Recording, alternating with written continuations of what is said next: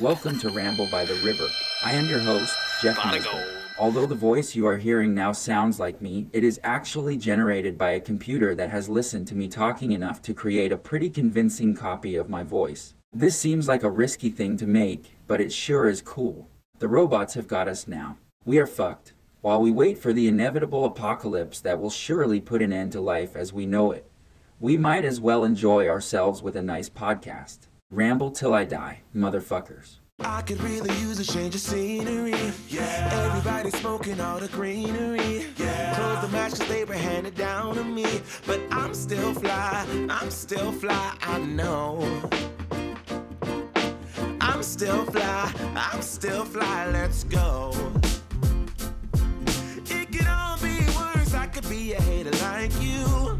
It could all be worse. Clothes to make the man, but that poison's gonna chew you. From the inside out. So right now, say it with your chest now, say it with your chest now. I'm free. Okay, great. Can't nobody take me. So I'll just start with, okay, well, first of all, welcome guys to another episode of Ramble by the River. I am joined today in the studio with Tiffany Turner. So, actually, is it Tiffany Oaks Turner or Tiffany Turner? Legally, it's Tiffany Turner. Okay. And thanks so much for having me. Yeah, absolutely. It's a pleasure. I'll be honest, I'm Likewise. a little bit nervous. Well, I am as well. More nervous than I expected to be because You're I like to pretty talk. much a local celebrity. Probably because I put my foot in my mouth too much, which I'm also nervous about here. But I do the same thing. Yeah. I have a habit of that. But I think that's kind of not necessarily a bad thing, especially in small towns. You got to take risks if you want to make things better or Exactly. make changes at all. Yeah. I would see that as a positive. The nerves are a weird thing to manage. Like, even people who I've thought would be completely just solid, chill, have been actually more nervous. I had a buddy in here the other day who's very gregarious, easy to talk to, and he was nervous, and it was like kind of a surprise, but and it went fine. Everything. It's just hard to know how people will react. I think it's the extra pressure of knowing that it's gonna go out in the world, Yep. and you never know who's gonna hear it, and And it's going to be there forever. yeah. I'm oddly nervous when I public speak. Sometimes my voice shakes when I do interviews or things like that. So I was like, I hope my voice, I don't think it will. You're pretty comfortable to talk to, which is nice. Good. Yeah. Good. Yeah, I've been getting that feedback a lot. People don't mind too much talking to me. It doesn't seem too scary. Right. But yeah, And the space is lovely. So thank you. it chills you Thank out. Yeah. Yeah. I tried to make it a kind of a comfortable environment to have a conversation, which is really all this show is just like I'd like to get to know you and Sure. let the audience get to know you as well. Because I don't even know if we've ever just sat down and talked. We haven't, I don't think. I feel like I know you just through everyone around because Sure. you're very involved in the community and we're practically family, Right? Exactly. which is pretty interesting. How did that come about anyway? We want to talk about that relationship a little bit? Sure. Yeah, absolutely.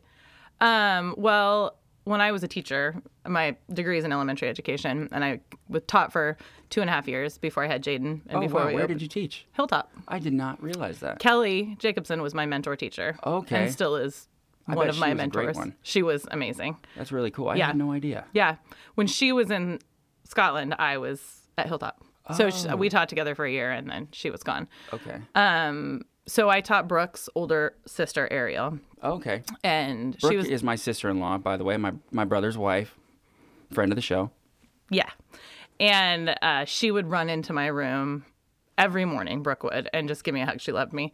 And so we had this, cute relationship. And I never actually taught her. But then when we opened, no, we had opened the inn prior to that. But when she was in high school, probably 13 or 14, she'll have to clarify, she started working for us. So we, anytime we would see each other as she was growing up, we'd talk and we just had an instant connection. So she started working for us at the inn in housekeeping. And then she started babysitting for the boys. And they loved her, kind of like a big sister. And then as she went off to college, she would house sit for us in the summers or, watch the boys. And, there was one summer, I think it was after her freshman year of college, you know, she had some struggles. She would come back home and she had some struggles. Her parents were going through a lot. And Brady and I were in Seattle and she was house sitting. And I remember we were on a long walk. I remember exactly where we were. We were at Ballard Locks and she just called me bawling and, you know, explained the situation. And I was like, hey, live here this summer. So from then on, you know, she was Like family. Like family. I've often referred to her as our not daughter, but we're only like 12 years apart. So I now realize she's just more like a little sister. And so, yeah, we have a pretty fantastic relationship. She's one of my favorite humans on the planet. Yeah, she is a wonderful human. And she seems to really think the same thing about you and your parents. She Yeah. talks very highly of everyone in your family. It's pretty interesting, kind of cool dynamic. It is. She I mean, has a little extra extended family. yeah. And now she lives right down the road from my parents. So Yeah, that's it's great. pretty cool.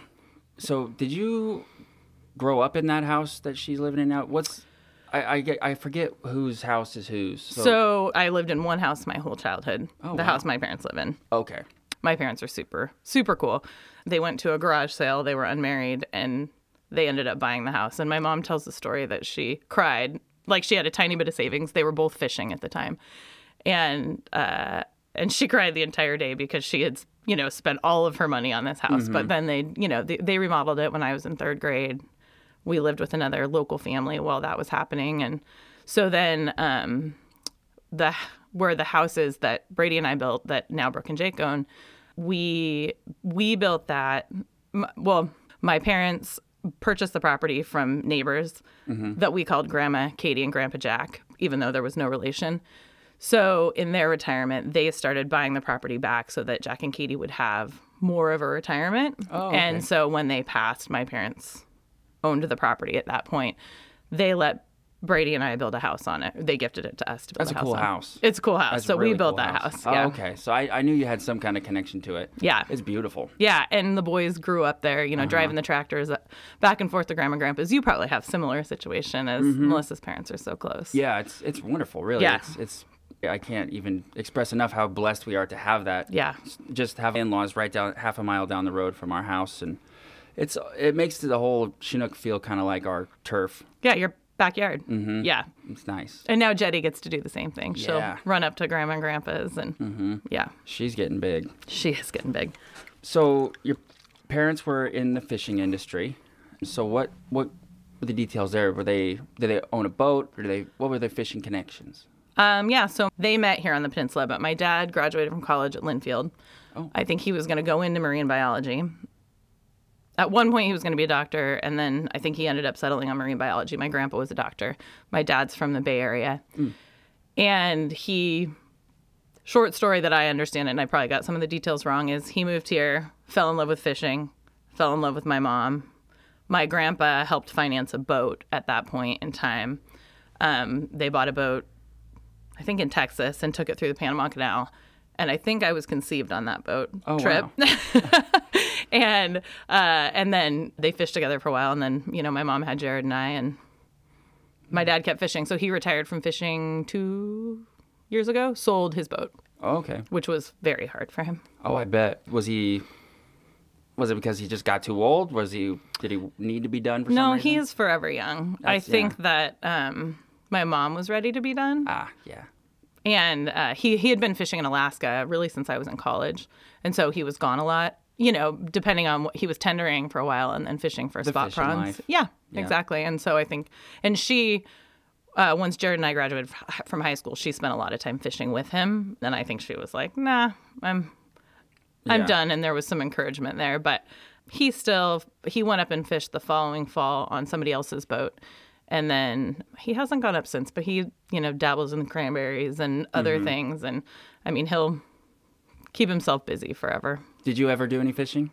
No, Me my neither. brother did. Oh, yeah. Was it a big part of his youth? It's funny. I've talked about this with a couple of people recently. I think I never showed an ounce of interest. Did you have an ounce of interest, or just No. not at all? Yeah. No. When I was in 6th grade and my brother was in 5th grade, they pulled us out of school for the fall semester and they bought a second boat with Jeff and Sue Freeze. And we lived in Louisiana for a month while they converted the boat to something, I don't remember what. And then we took it through the Panama Canal. Wow.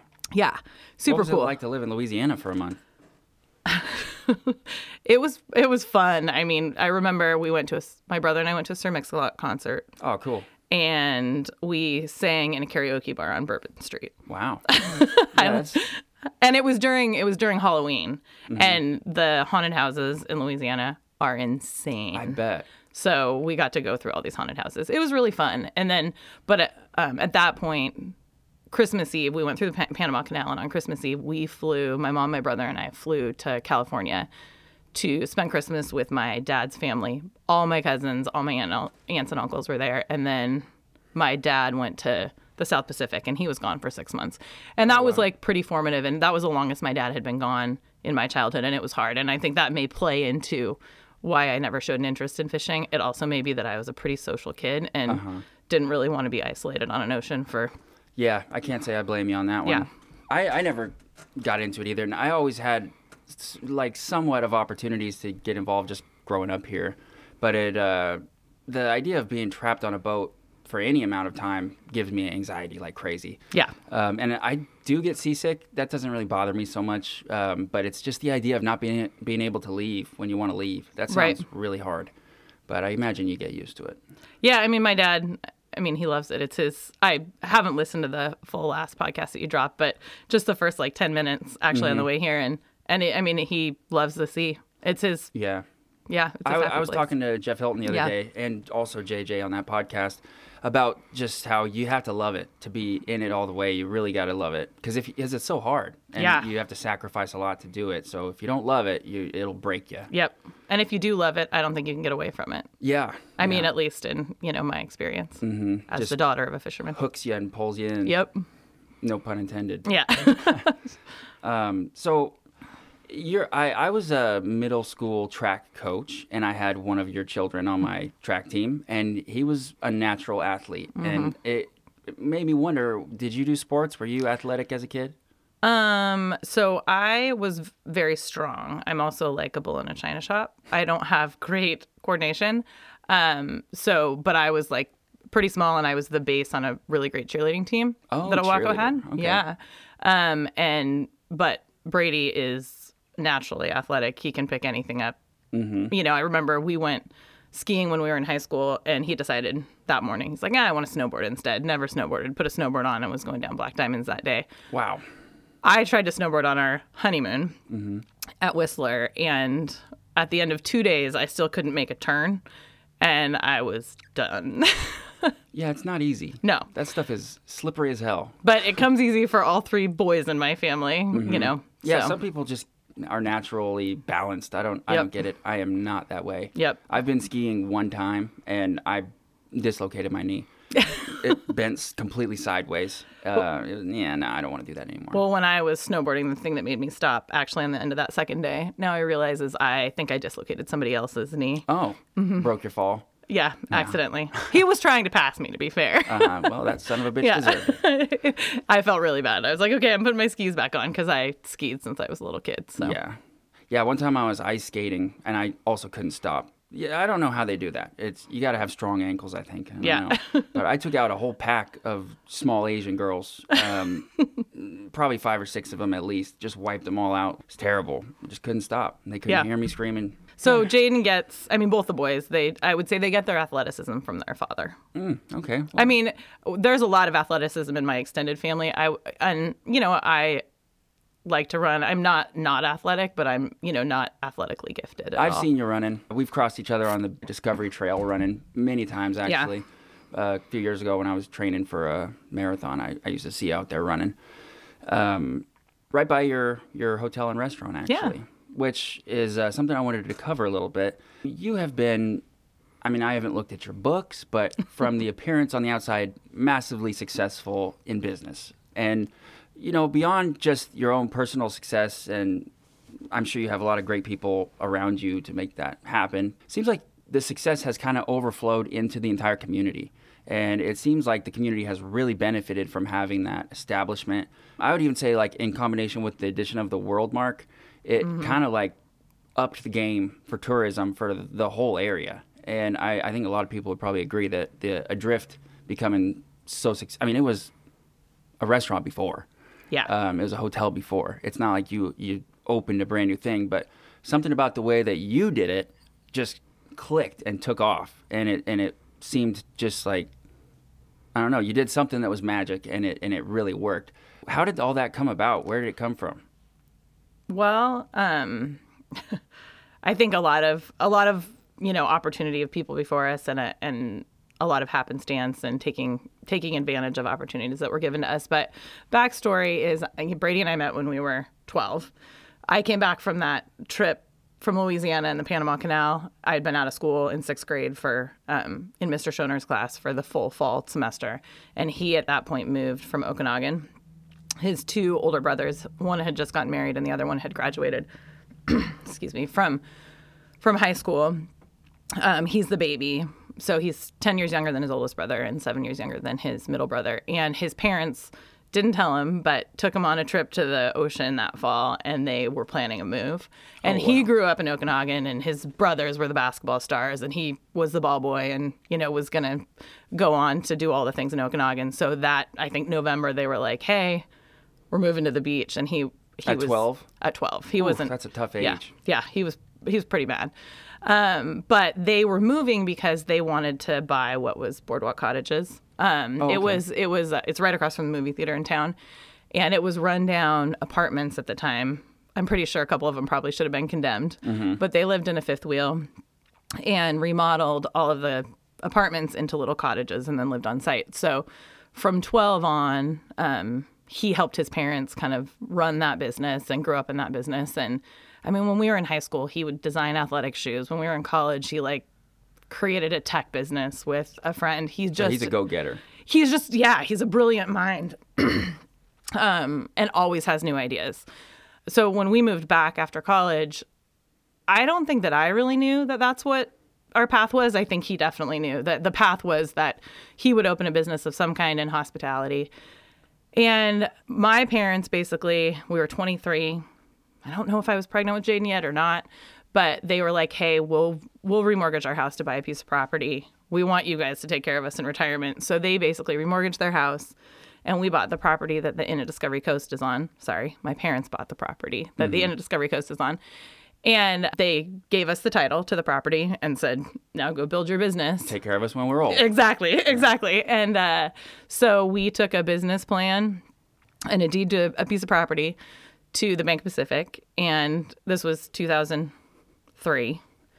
And basically, it wasn't this easy, but both of our parents had been banking there for a long time, and they based off of that deed. And we both had good jobs. I was teaching, and Brady was running an insurance company, Knutson Insurance, and they loaned us $1 million to build the inn. Wow. So shout out Bank of the Pacific. I know, right? I think regulations wouldn't make it that easy now, but basically, it was pretty amazing. And we built a house on site. And so when we opened, our business plan basically said one of us needed to keep working outside the home and one of us needed to work at the business. Well, I had a nursing 9-month-old at the point we opened. So I got made that easy. Yeah, it made it easy. So Jaden and I ran the inn while Brady continued to work insurance for a few months. We quickly got busier than we anticipated. And about 3 months into it, he was able to also come work at the business. Wow, that's quick. It was really quick, quicker than we anticipated. We're a good team. And Seems like it. so then that was pretty successful at that point. At a point, I was pregnant with Beckett, and we were like, we can't run this romantic tourism destination while we have 2 screaming children while we answer the phone. Because I was doing everything from making breakfast baskets and running them to rooms to cleaning showers. And we had one part-time employee at that time, and she still works for us now. At the same place? Well, she works at the front desk. But So is this the Inn at Discovery Coast? Is that the one that's just right down there in the dunes, basically in front of a drift? Yep. It's got 3 stories or 4 stories? Yep. Is it 3? It's 3 stories, and then there's a little house. Okay. That has 3 more rooms in it, and that's where we lived. Oh, okay. So basically, then we were like, we got to move off site. That place is great. Yeah, it's I've great. stayed there with Melissa just for a romantic getaway. We loved it. It's really good. It's funny. I think at the time, we were married and it was our dream. And then we quickly had kids and it was like, oh, this doesn't work with our kids. So we moved off site to Brooke and Jake's house. Uh-huh. And then Brady was on a lodging tax. So then that was in 2004. And then in 2008, I think Brady was on a lodging tax advisory committee meeting, which is taxes that we charge to guests then go to the city to basically do marketing or do work to get more heads in beds is what they call it, to basically increase tourism and increase the tax base. So the Visitors Bureau at the time came to this committee and said, we want to exclude the Edgewater from the occupancy rates because they skew it so low. They had so many rooms and their occupancy rates were so low. The That's visitors a big place. Yeah, it's big. There's 82 rooms. I think there were 84 at the time. They wanted to exclude it. I might be getting too technical. I'll try and hurry. You can cut this out. Oh, no. We have plenty of time. Go ahead and go detailed. So he came home and he was like, let's buy the Edgewater. And I was like, you're fucking crazy, which is how most conversations in our relationship start when it comes to like his crazy ideas, which are brilliant ideas.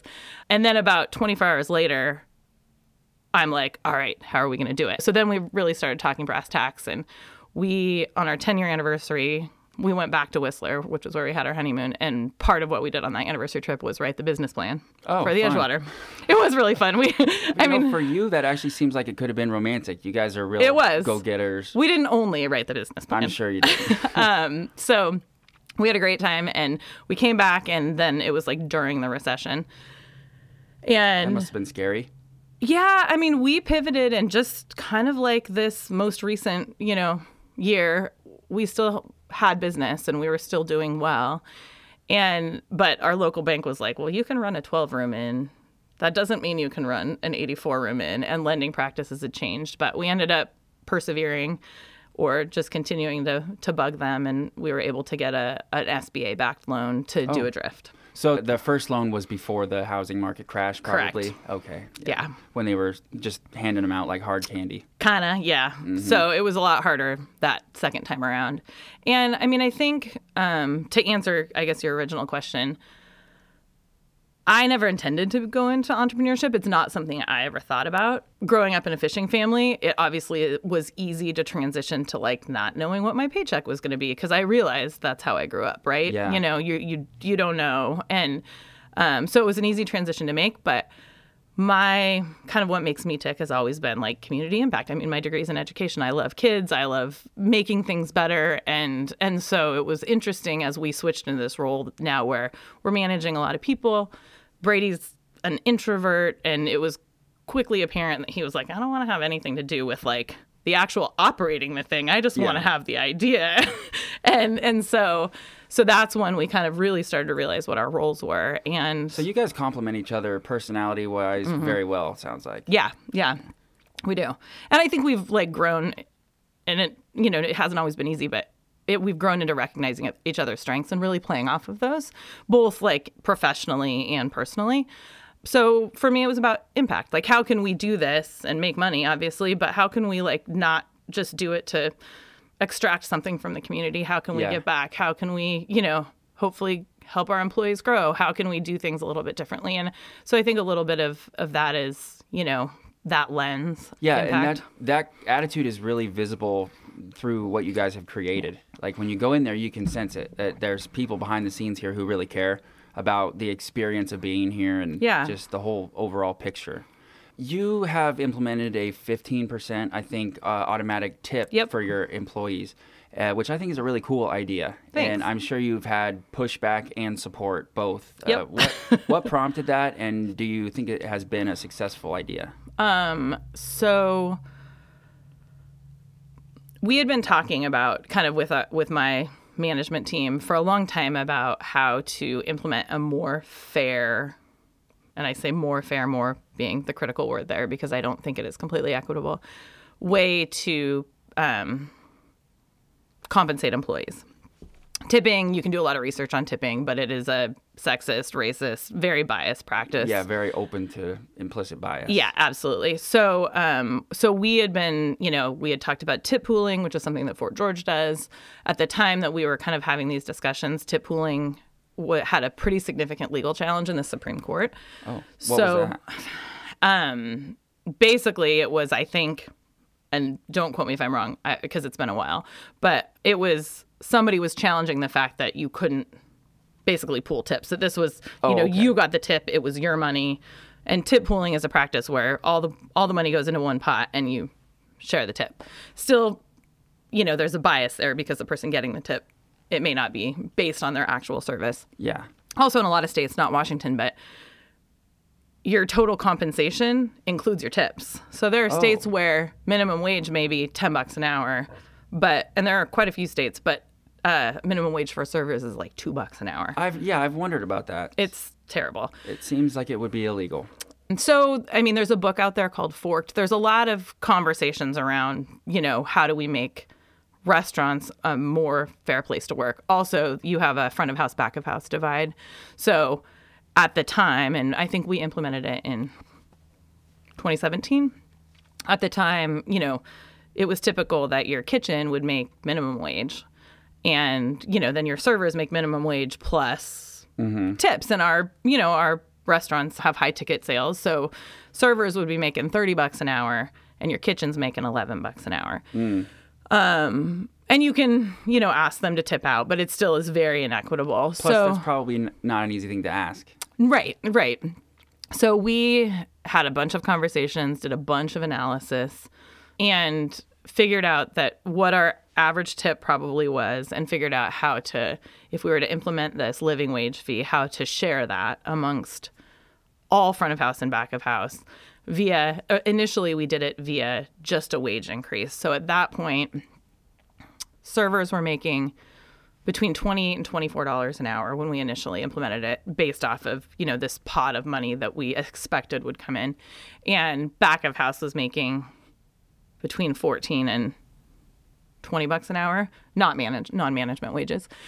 And so you asked if it worked, if it was a success. I think that to varying degrees, yes. I think that we feel strongly that we wouldn't want to go back to what it was because it is more fair. I mean, and we've had employees who couldn't afford child support because, they would spend their tips. Yeah. And then, they had their license revoked, and all of a sudden they were able to actually see a real paycheck that wasn't just all taxes taken out because of their tips. And, all of a sudden child support was taken out and they were able to get their license back. I mean, it was significantly different. So I think it's worked. I think that, the reality is a lot of servers probably would make more money if they got all the tip. Do people still tip? I mean, I know they do. Yeah. But... So we tried to not let people tip, and we took the tip line off. And servers got mad, and some patrons got mad but we didn't want to be like, hey, we're going to charge 18% and then pay a tip. But since we've worked with our POS system to figure out how to really outline the fact that your tip is already in this, and there's a line that's additional tip, and so the servers still make good tips. It is still not an equitable system. The servers make a lot more money than anybody else. But that's a tricky thing to deal with, though, because there's expectations coming from the patrons. Right. Where it's, I can see that being a problem. If you put on the bottom a tip line and say, hey, this is optional. There's well, aren't all tips optional? Right. It's complicated, but it seems like a good idea. I think our next step, I think the thing that makes patrons, I mean, there's probably our target market, which are people from Portland and Seattle, understand it. There's a lot of restaurants and cities that are doing this. There's some that have done it and then switched back because of the backlash. But I think also COVID is going to change a lot of that because restaurants have been hardest hit. So there's a lot of conversations happening nationally about wages and things like that. But I think we would like to roll it into food cost so that it's actually the messaging is, hey, all of our staff get living wages. You don't need to tip. Period. And if you want to, you can do the additional tip. Yeah. We've had to really refine our food costs to make sure that we're able to capture all of it. I think we're kind of there, and we almost, when we had to shut down this last time, did it. And then basically my management staff was like, we don't want to have to make any more changes when staff comes back. This year has been hard enough. And I was like, heard. Let's keep it as is for now. Yeah, it seems like restaurants in general had a really rough, hard year. But I imagine you guys, being that you source a lot of local ingredients and you try really hard to get good stuff to serve at your restaurant. That must have been a particularly hard thing to do this year. Yeah, this year's been quite a roller coaster of, business I'm glad emotions. You guys are still making it. Yeah, I mean, we're, that's pure dumb luck. We have an ocean that is easy to socially distance. Mm-hmm. You know, like I think the hospitality industry in general has been really hard hit, and our local area was really hard hit to begin with when everything shut down. But once everything was able to open back up, the rebound was pretty swift. Not easy, and not as much for restaurants as it was for hotels. But, you know, it's not necessarily good business practices, but our restaurants, we look at them as an amenity. We don't really make any money off of them. That's not really? the goal. The goal is that it's an amenity to our hotel guests, so making sure that we're providing that. Maybe eventually they'll make a buck, but That's interesting. I never thought of it that way, but that allows you to kind of put your energy to the most, needed place. yeah. That makes sense. Oh yeah, so you guys have a distillery there as well now. Can we hear a little bit about that? Sure. Yeah. Future guest, Matt Lesnow. He should definitely come on. So Matt, you are welcome to come on the show anytime you want. Hit me up and I will put it on the calendar. So we hired Matt's, at the time, fiance, Keisha, to come do our marketing in 2015. Time flies, hard to I know. remember. So it's been a while. She's since grown. She's a C-level employee in our company. But at the same time, I remember interviewing her in Seattle. She was working for Amazon. Matt was working for Boeing. Matt grew up here. I think Yeah, you he probably was know. a class ahead of me in school. He was a friend of mine. So I was like, hey, Matt, what are you going to do? Because they're moving down. And I think they just wanted a slower kind of pace of life. And his family was here and his parents, he wanted to help take care of them. And he's like, I don't know, maybe open a bar, or I'd really love one day to open a distillery. And at the time we were looking for a bar manager. And I don't know that Matt had ever worked in a bar, but he was extremely competent. And I think He's very charismatic and easy to talk to. Yeah. And one of my best skill sets is finding good people and, holding on to them. I think that's why our business is successful. It's not Brady and I necessarily. It's all the amazing people behind it. So I was like, well, come be our bar manager. And if you still want to open a distillery, we'll figure it out after a year. And because we love McMenamins. Mm-hmm. And, it's a fun experience to go to a vacation somewhere. And then, you get to eat out on property and then you can go taste booze, whatever it is. So we had kind of always talked around that idea, but Brady and I don't know distilling and we weren't going to learn. So it was hard to consider. And so anyway, Matt managed the bar. He did a great job. A year and a half later, we figured out how to open a distillery. There were a lot of hurdles with equipment and things like that. But I mean, Matt just does a phenomenal job. And, he and I meet weekly for about a half an hour. But other than that, he runs the place, and Jacob does a great job, and they're a great team. And Cool. yeah, it's a lot of fun, and they make good booze. Yeah, I've been really impressed with just how fast it's grown too. Yeah. It seems like you guys just broke ground, and I know. now I'm seeing regular posts from Matt and Jacob about releasing new products and things like that. It's pretty exciting. Yeah, with the stuff that they make, it's all locally sourced. It's cool companies the grain comes from. I mean, they're doing it right, and they deserve all the credit. So do they have pretty much autonomy when it comes to deciding what they're going to make? Yeah. I mean, they run it by me. We talk about the numbers. Obviously, now we're in year 3, so the numbers kind of are helping guide that. Oh, yeah. We can't keep brown booze in stock. Oh, because people like it more? Well, yeah. But it also takes a while to age it. So okay. See, I don't really know much about it at all. Okay. So the brown stuff takes longer. Is that why it's brown? Because it's been sitting in the barrel? It sits in a barrel. Oh, Mm-hmm. I have no idea. Yep. So we're investing. We moved some stuff around and rebonded the space so that we can have kind of a storage room that we can put barrels in.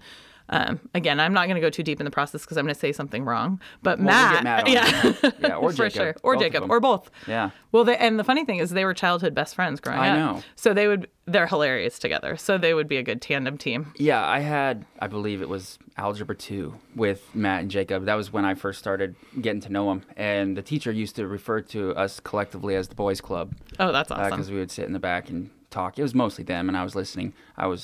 I would chime in. I'm the chime in guy mostly, but fair. Yeah, Jacob and Matt are really cool. I've always liked them. Yeah. Have you ever had 2 people on at once? I haven't, and I'm open to it. I'm a little skeptical because it's like I said, I'm a chime in guy for the most part in real life and on the podcast. I worry that I would just never have a chance to talk because, well, not really with Matt and Jacob though. They're pretty polite. You get some people though that just want to ramble. It is ramble by the river, right? And yeah, and that's fine. I want lots of that. I just got to have a little bit of time to throw in a yeah or a or and what else? Fair. Those kind of things. But, Fair. Yeah, but yeah, I think once I'm a little more confident, we'll do 3-person shows. Yeah. So you studied education, and then you took a detour and went into this business, and you ended up back in education in a different way as a member of the school board. Right. How did that come about, and was that just because you're a very involved parent, or do you see yourself as more of a community representative? How did you end up on the school board? Well, education has always been my passion. I grew up pretty conservative, and education was the thing that I was always pretty liberal about, and believing that public education is a great equalizer in our society, and it is Amen. the thing that gives people, hopefully, equitable opportunity. We know that it's not equitable opportunity, but we want it to. That's the goal, Yeah. right? And so when I left education, my plan was to go back. My plan was to potentially get a degree in social work, or it was pretty apparent to me when I had Jaden that I loved the classroom, but it wasn't the place that I could make systemic change in education. Yeah, your hands are kind of tied in that way. Yeah, and there's a lot. I mean, as you know, you live it. Teachers are doing so many things other than educating, and it's critical work, but there's a lot of support needed. So my plan was to go get a degree in social work and try and figure out how to be a social worker in the schools, which, 15, 17 years ago wasn't really a thing. It's kind of a thing now. And then I got roped into the business, and always saw myself, it's still my probably deepest love. We hire cohorts of teenagers. We hired, I think, 50 teenagers this summer. No, I think it was 40 who worked for us. So, I still see that I'm able to do some of that work in more social ways and hopefully in supporting teachers. But I think, once I was out of education, the school board was always a way that I could still be engaged. And I've been on, bond committee, or not bond, levy committees since then, before I was on the school board, and I was a founding member of the Boys and Girls Club. So I think for me, as it's now is in a community role, figuring out how to support our educational system, because I think it is still the most important system that we have. And it is worth everyone investing everything they can in, because it is how we as a society grow. It's these humans that we're teaching. I could not agree more. I guess that's my answer. I'd be on the school board forever if I can. I don't know if that's going to be an option, but yeah. So how old are your kids now? They are 15 and 17, a freshman and a junior. Wow. I know. Time Getting flies, towards man. the home stretch. Yeah, don't remind me. Are you feeling a little, what is it? Sentimental. Are you dreading the empty nest years? No, not at all. You get a lot more free time. Yeah, I think I've loved every stage of life, with its that's such a refreshing challenges. thing to hear. Yeah, it's like, there's been challenges all along, but I really lean in, I guess, to whatever phase we're in. So this year has been hard because I think seeing the boys lose out on a year, kind of a critical year, has been hard. And us missing out on that as parents. Now, I will say I recognize that we've gained so many things and so much opportunity. And, I get to walk into my kid's bedroom at 9:10 every morning and remind them they've got to wake up and get on Zoom. Yeah. But it's different. And I know that we'll look back and be like, hey, there was a lot of good that came out of that. But, Jaden really, hopefully when, things get back to normal, he'll be a senior. So it's like, oh my gosh, we have 1 year left. And hopefully things get back to normal in time. Yeah, exactly. So I think that we're just leaning in, I guess, on, taking the time to really. I'm cold. Oh, yeah, fair. I'm like, what are you doing?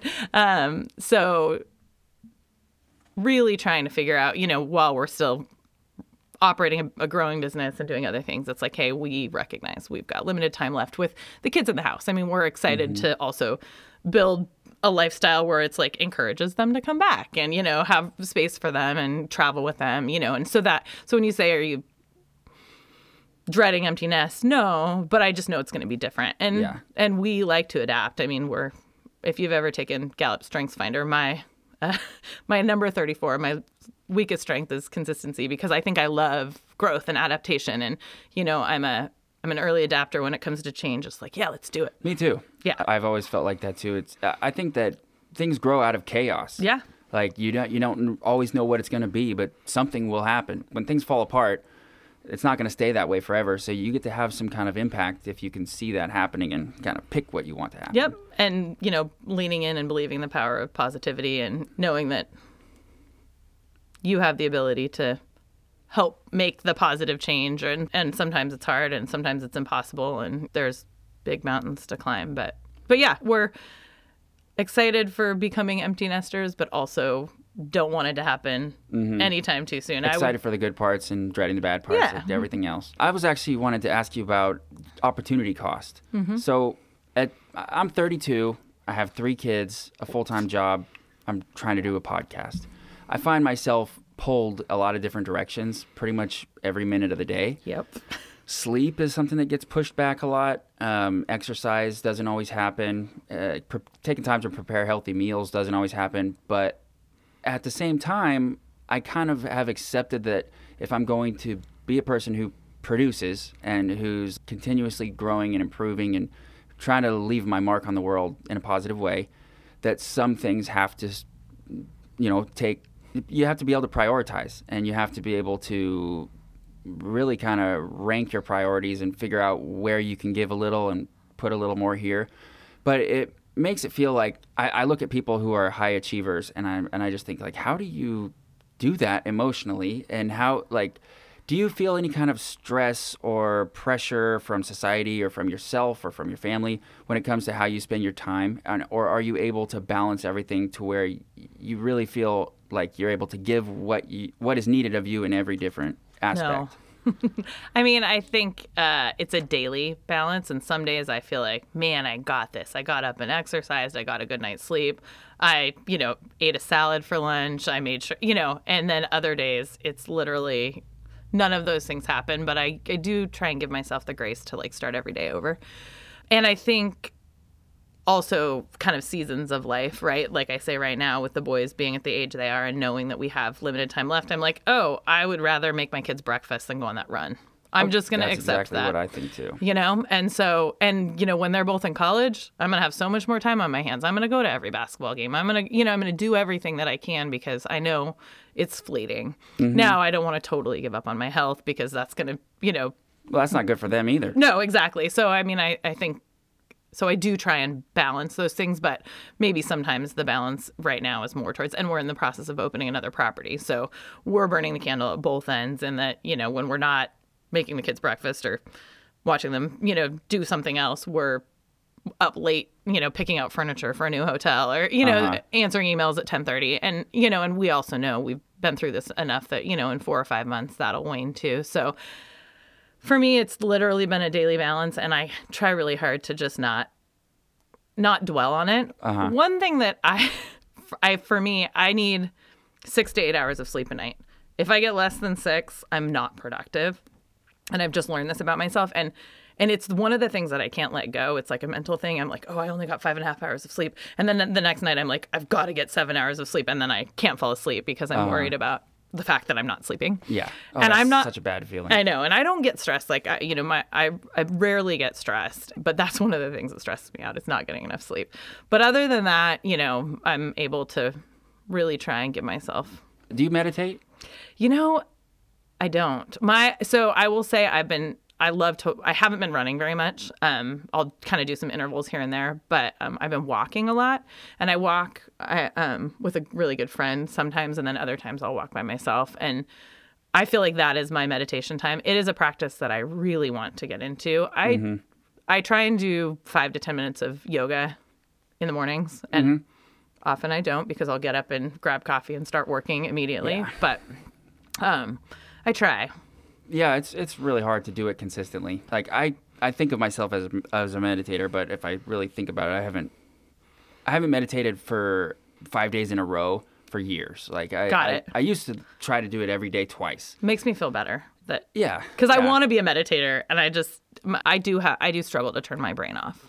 My brain is usually going at a faster pace than I'm capable to keep up with, and so meditation has been hard. I do recognize it would be so good for me. Yeah, that insomnia that you were talking about struck a chord with me, because the feeling of when you're behind and then that causes your arousal state to come up, and you're just like it's a threat basically. Right. It's a threat to your health. Yeah. So you get panicked, and then especially if you got to get up early and you know it, and there's going to be people waiting for you, so you're doing the sleep math. You're like, if I fall asleep right now, I can get That's this many exactly hours. what it is. Yeah, and then you're just like, but I can't fall asleep right now. It's like, oh, that's the bad feeling. Yeah. Yeah, I used to get insomnia really bad, but I don't really too much anymore. Now I have it to where I can't stay asleep. Like I fall asleep super easily. Like if it's dark outside, I can fall asleep. But then I wake up at like 2 a.m. and cannot go back to sleep, and that sucks too. But it's not nearly as bad. Yeah, it was actually the time when I got insomnia the worst was when Jaden went to kindergarten. It was a transition to school, and I love school so much. I think those first couple weeks, I was just so excited. I couldn't sleep, and then all of a sudden I was like, wait, I'm not sleeping, and so. But since then, I've been like, all right, I try and get 8 hours every night, knowing that if I get 6, I'm fine. So I give myself a giant buffer. Yeah. And so if I go to bed a little late, I have my like sleep alarm set, then it's fine. Oh, you use the sleep alarm. I do. That's a cool feature. Yeah. In Apple phones. Yep. It Yeah, just gives me a little nudge. It hasn't been successful for me, but mostly because the time it comes on, that's like the only time I get to hang out with my wife. Sure. So it doesn't seem that pressing. At like the sleep alarm can, hey, get to bed. Well, Nah. you're a super early riser. Yeah. So I have my sleep alarm set for I think it's like 11:15, and then Oh yeah, like 6:30. that's pretty perfect for Yeah. me actually. If I had nothing going on, I would probably use that exact schedule. Well, because when we had littles, it was the same thing. I mean, it was like work and then kids, and then at 8:30, you're like, well, I'm not going to bed. I can finally hang out with you. Yeah, I just got off work. Yeah, basically. I'm not- exactly. Yeah. And now they often go to bed after us, so there isn't any of that. But yeah. Do you think you're gonna ever run for any kind of political office? It's a good question. I mean, you probably know that I love systems. I love systemic change. I look at how to make the most positive change possible. And I believe that government can be we can make the greatest change through the largest systems, right? So government is a very large system. Right now, the short answer is no. I don't think so.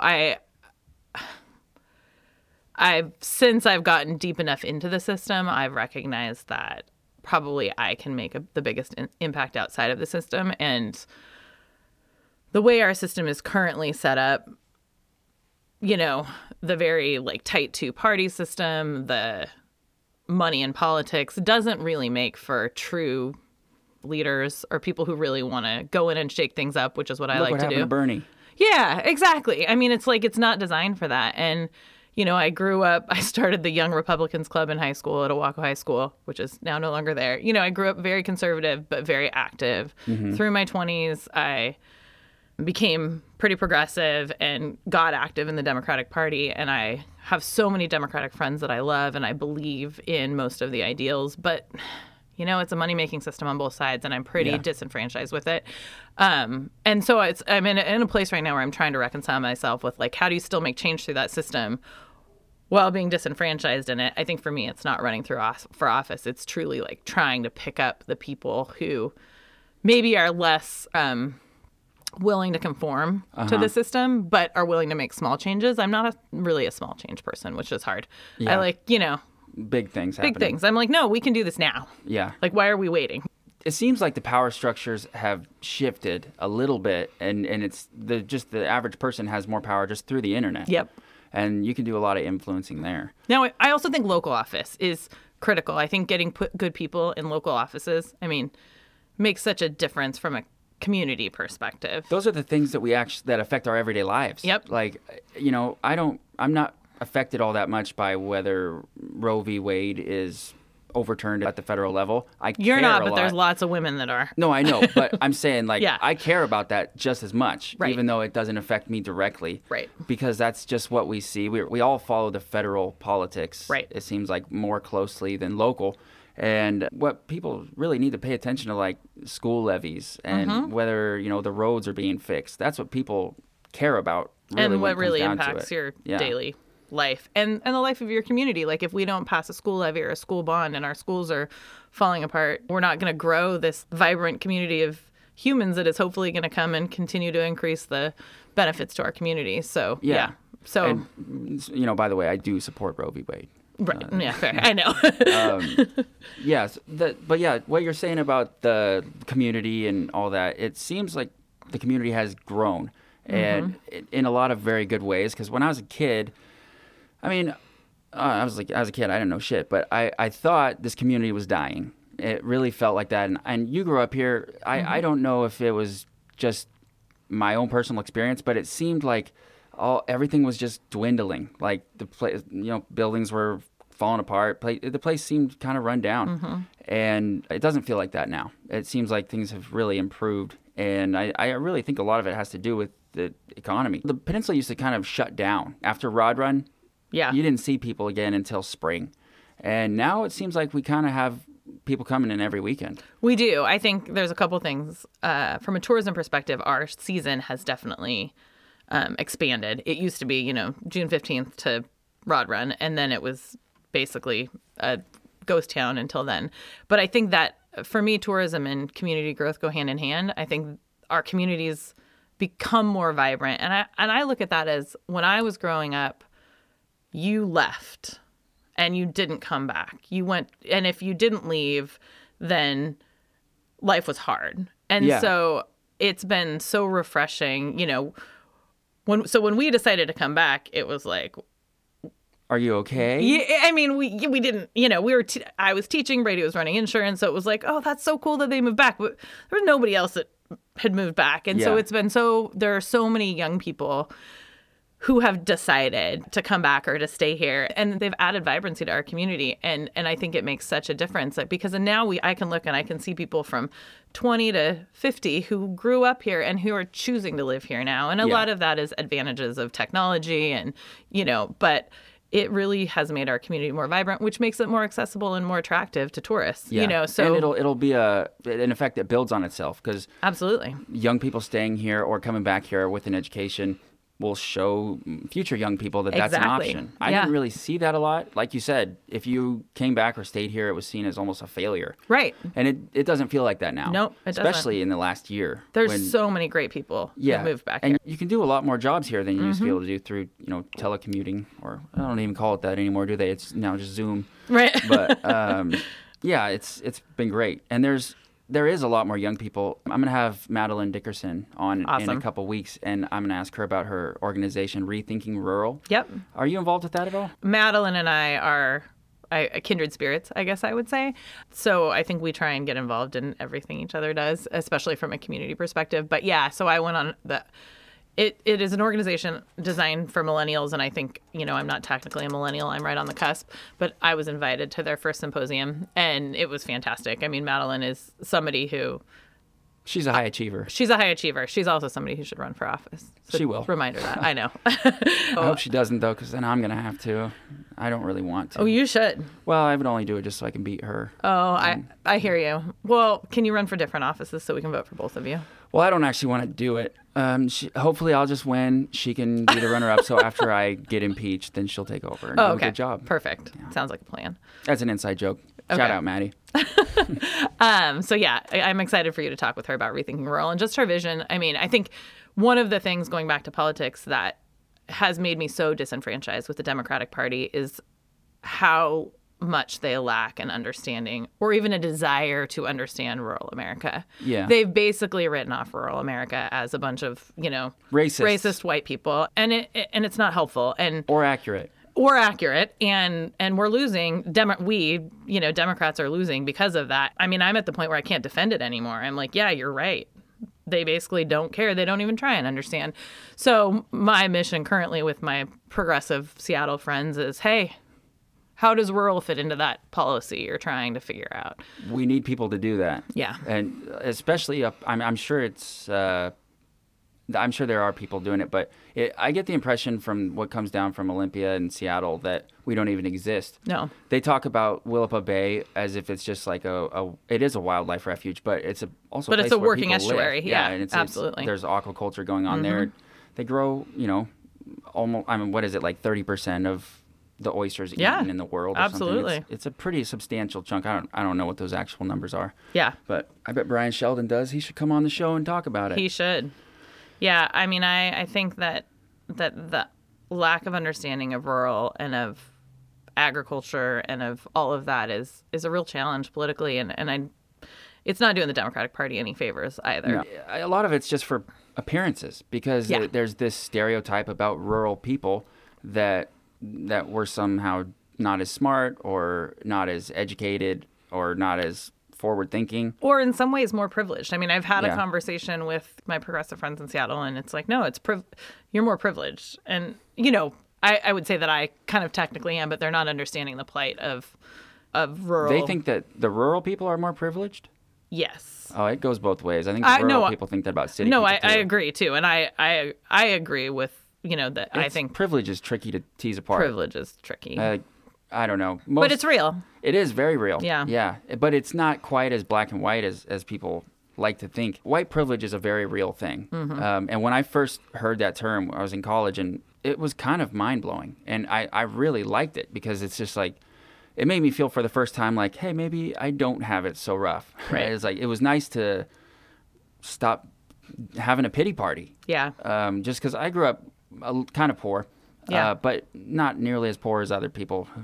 People had it much worse. And I had kind of a chip on my shoulder about people with money for Yeah. absolutely no reason. They didn't do anything wrong. Sure. Like, it's kind of a weird mindset to have, but it just developed out of seeing people with entitlement, I think. Sure. And people who acted like they deserved more for no reason. Yeah. And I think a lot of people who don't understand just what's different than them just get a chip on their shoulder about what they don't understand. Yeah. So people from those, urban places see people with lots of open property and big houses and like 2 cars in the driveway, and they think, oh, those people are privileged.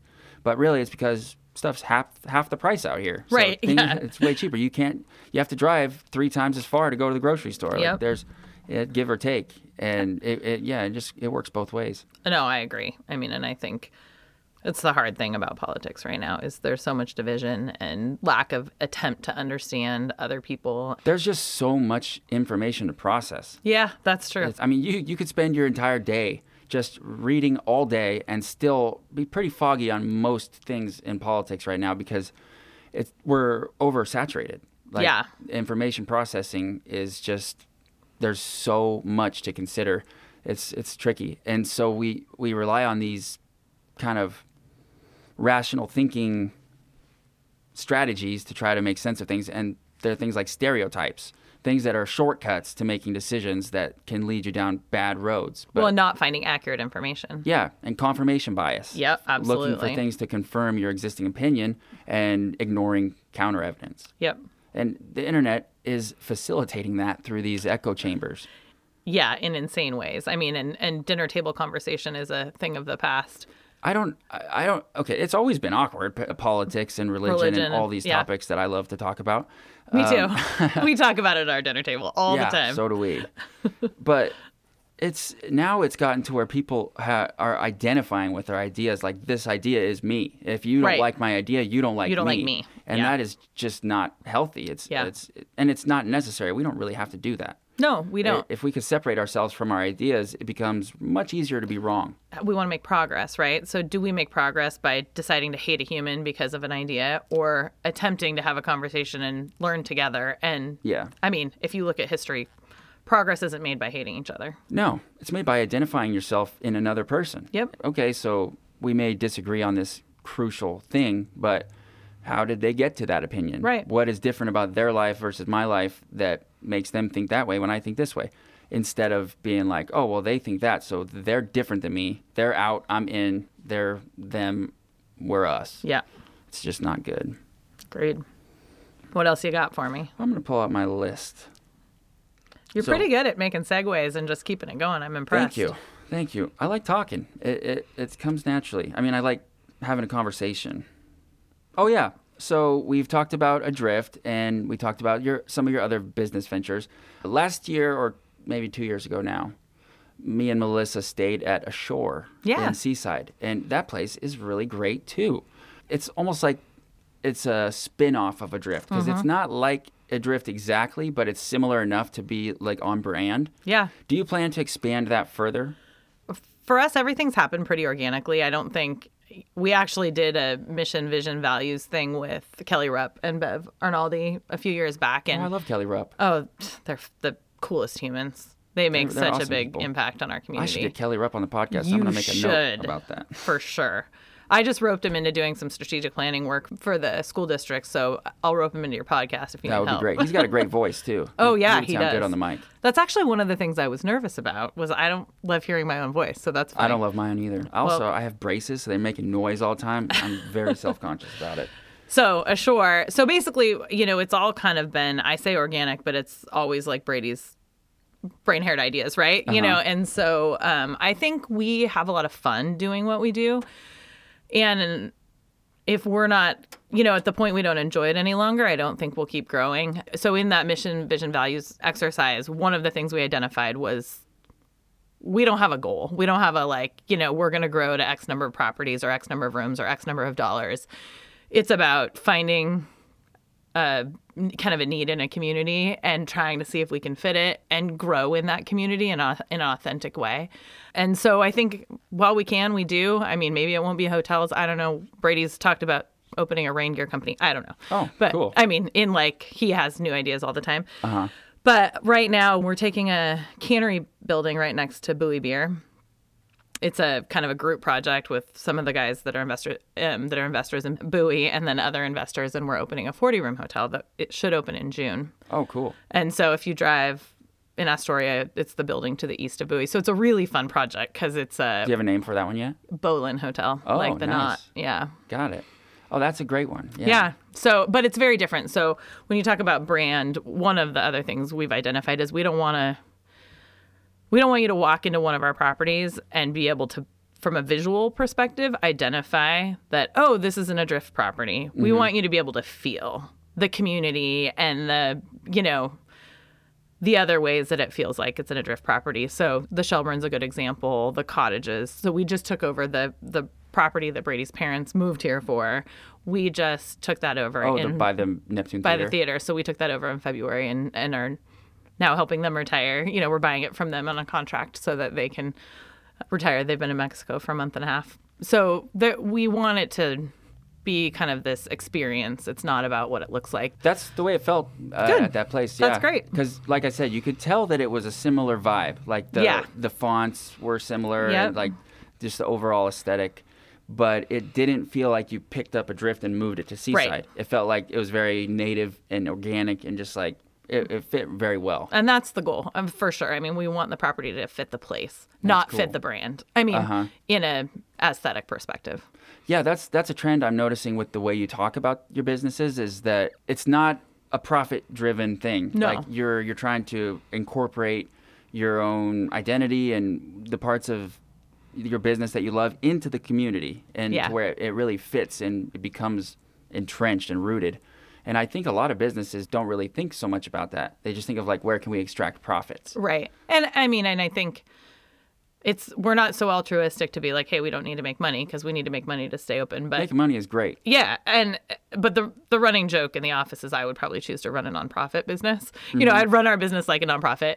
And so I think I do have that perspective. It's like always weighing the social environmental costs with the actual profit costs. And so making sure that we're trying to, strike that balance. And many times we fail. I mean, I was telling a couple of our managers the other day, when an employee isn't a good fit, I have often taken that as like a personal failure. And I think that comes from my teaching days. Like if a kid is failing, it's my fault, not the kid's fault. Right. So I think, again, there's a lot of failure there, but it's a constant learning opportunity, right? How It can we do sounds better? Like you kind of really put a lot of your heart into your job. Yeah. Are you a micromanager, or are you more of a hands-off type of person? or somewhere in the middle? Depends on who you ask and depends on the day. So my nickname as a kid was Radar. My parents would always joke that I heard every conversation that was happening. And I kind of run my business like that. And so I try not to micromanage. I'm like a big systems person. But if I'm in the office and somebody's talking about a pretty small issue in one of the departments, I have a hard time not chiming in. Mm-hmm. I want to give my thoughts and opinion. And I'm sure if as our employees listen to this, they'll all as my managers listen to this, they'll all laugh. I try really hard to not subvert the chain of command. So if an employee comes to me, I'm always redirecting them to their manager or to HR, which is Brooke. So I'm good at that. But when a management team member is having a conversation about something, I feel the liberty to give my opinion pretty broadly. I think you're probably entitled to that. Yeah. Sometimes I pull the trump card. What's the trump card? I mean, just, hey, I'm the owner. I'm the I get boss. to have an opinion. Not like, I really try and not lay down the hammer and say this is how it has to be, unless it's a personnel issue, and I feel like we're erring on the side of not being kind humans, or not giving someone too many chances. Like I want to give everybody a million chances. Yeah, but it's not fair to the people who are trying if you're given too many chances Correct. to the ones who aren't. And so I'm trying to get better at that, and I have gotten better at that. And staff is getting better at giving me pushback and being like, "No, here's the evidence, and this It's a is hard why." thing to do. It is. It's impossible. Like I said, I feel it's a personal failure. How do you do with conflict? I've had to learn. So I don't mind conflict in general. Like I love having As the political authority, how do you deal with So conflict? that's where I struggle. I often try to get around conflict, especially when it comes to humans, in situations that are going to be impactful in their life. I have no problem arguing a point, philosophically or debate. Yeah, like I can be. But, if this is really going to impact somebody's life, and especially from a position of authority, if it's going to impact somebody's life and we're making that decision, I struggle. It's hard. I imagine you've had to fire people. I have. I avoid it at all costs. Yeah. You can ask Brooke about that. Sometimes, that's her job sometimes now, huh? people are like, just let this happen. But I have had to, and it's been really hard. And a lot of those people, though, there's still and there haven't been a lot of those people. Like I said, our first employee still works for us. I've tried to figure out ways to reconcile relationships either at that moment or in the future, or, offer to find better fits for them, or, Yeah. because very rarely is it a cut and dried situation. Yeah, it's hard, especially because you're going to see those people at the store. Yeah. They're going to be around. They're going to listen to the podcast and be like, fuck you. Yeah. Yeah, it's hard. It's a lot to think about if you are in a position of authority. Yeah. To have to deal with that, especially in a small town. It's the hardest part of the job for me is letting people down. Have you ever hired a friend and thought it was going to be great and then it wasn't great? No. The friends that I've hired that I've known were going to be great have been great. It is your skill to find the good people. It is. Like, I seek them out. But I've hired friends before that I've been concerned about fit, and the fit has been hard. Yeah. So I think that's where, and we made it work. It's never been a relationship ruining thing, but we're in a small town and we have over 100 employees.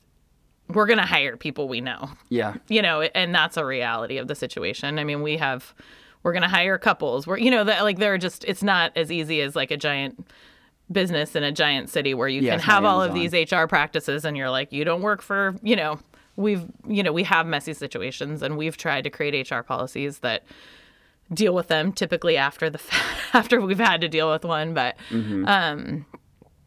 but yeah, I mean, for the most part, again, that's where the learning is pretty constant when it comes to, I would say, human relationships. HR can get a bad rap because it's just all about policy, and at Adrift we really try and make HR about the people.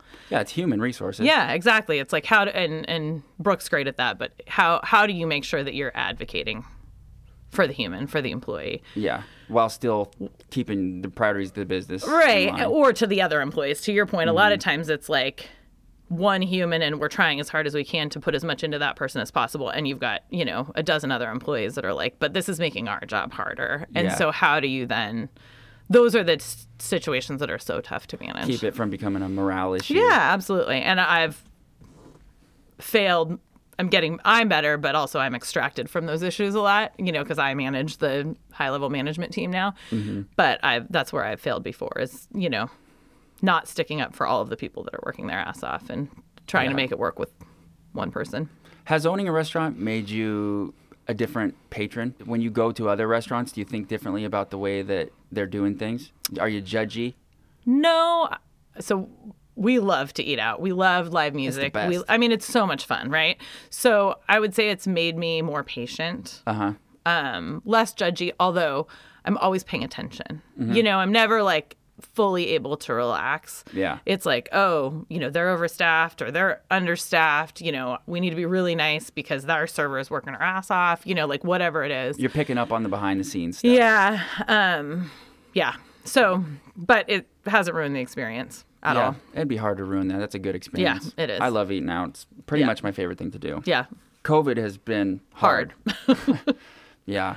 It's nice that restaurants are doing takeout still. Yeah. Because I've always felt so guilty about spending money at restaurants, and I no longer do. Yeah, absolutely. It's pretty easy to be like, well, No, we're gonna support the economy, help Absolutely. the community. I'm going to eat a delicious burger. That's great.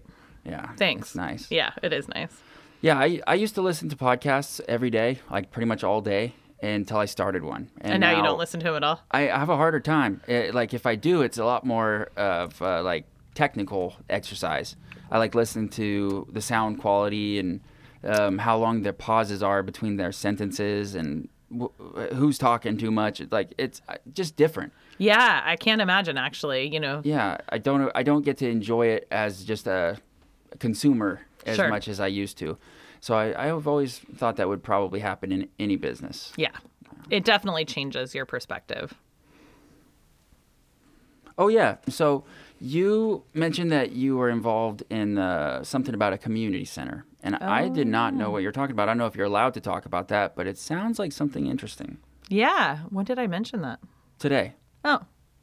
But we can... No, we don't have to cover anything. absolutely. It's in its infancy stages. So I would just say happy to talk about it, but don't hold me to anything. Okay.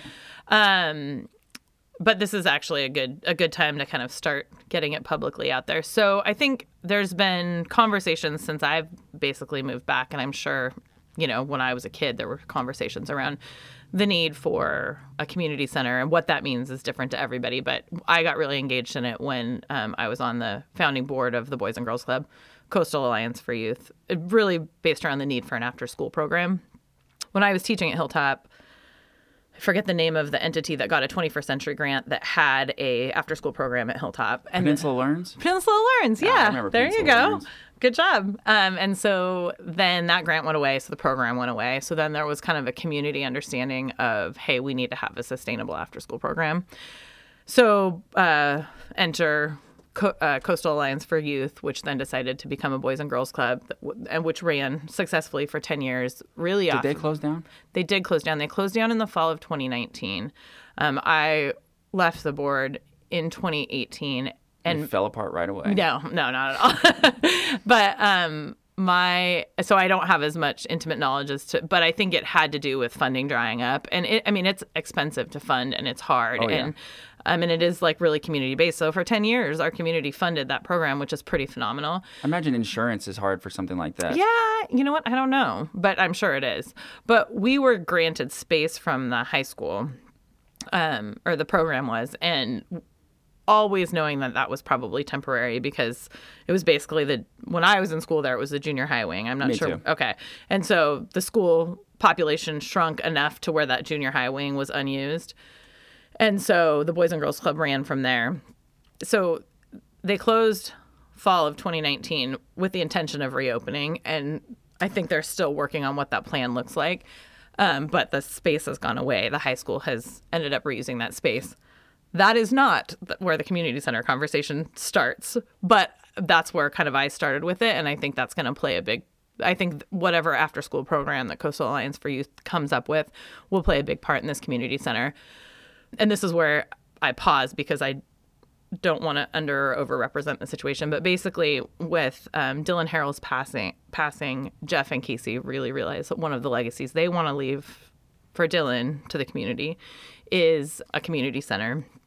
And so I think that there's a group that's come together with Peninsula Youth Sports that's kind of leading the charge around trying to design a community center that would be housed at the Port of Owaco. We're pretty close to a letter of intent with the Port of Owaco to lock up this, hopefully, none of this is done, so I'm trying to be, but hopefully lock up the space north of the parking lot, kind of by I think it's like where Time Enough Books is, or it's basically where my sister-in-law lives, where Jessica lives, but right there, a large parking lot space that will hopefully have a field house, a gym or 2 gyms, Cool. and potentially a community pool. Oh, wow.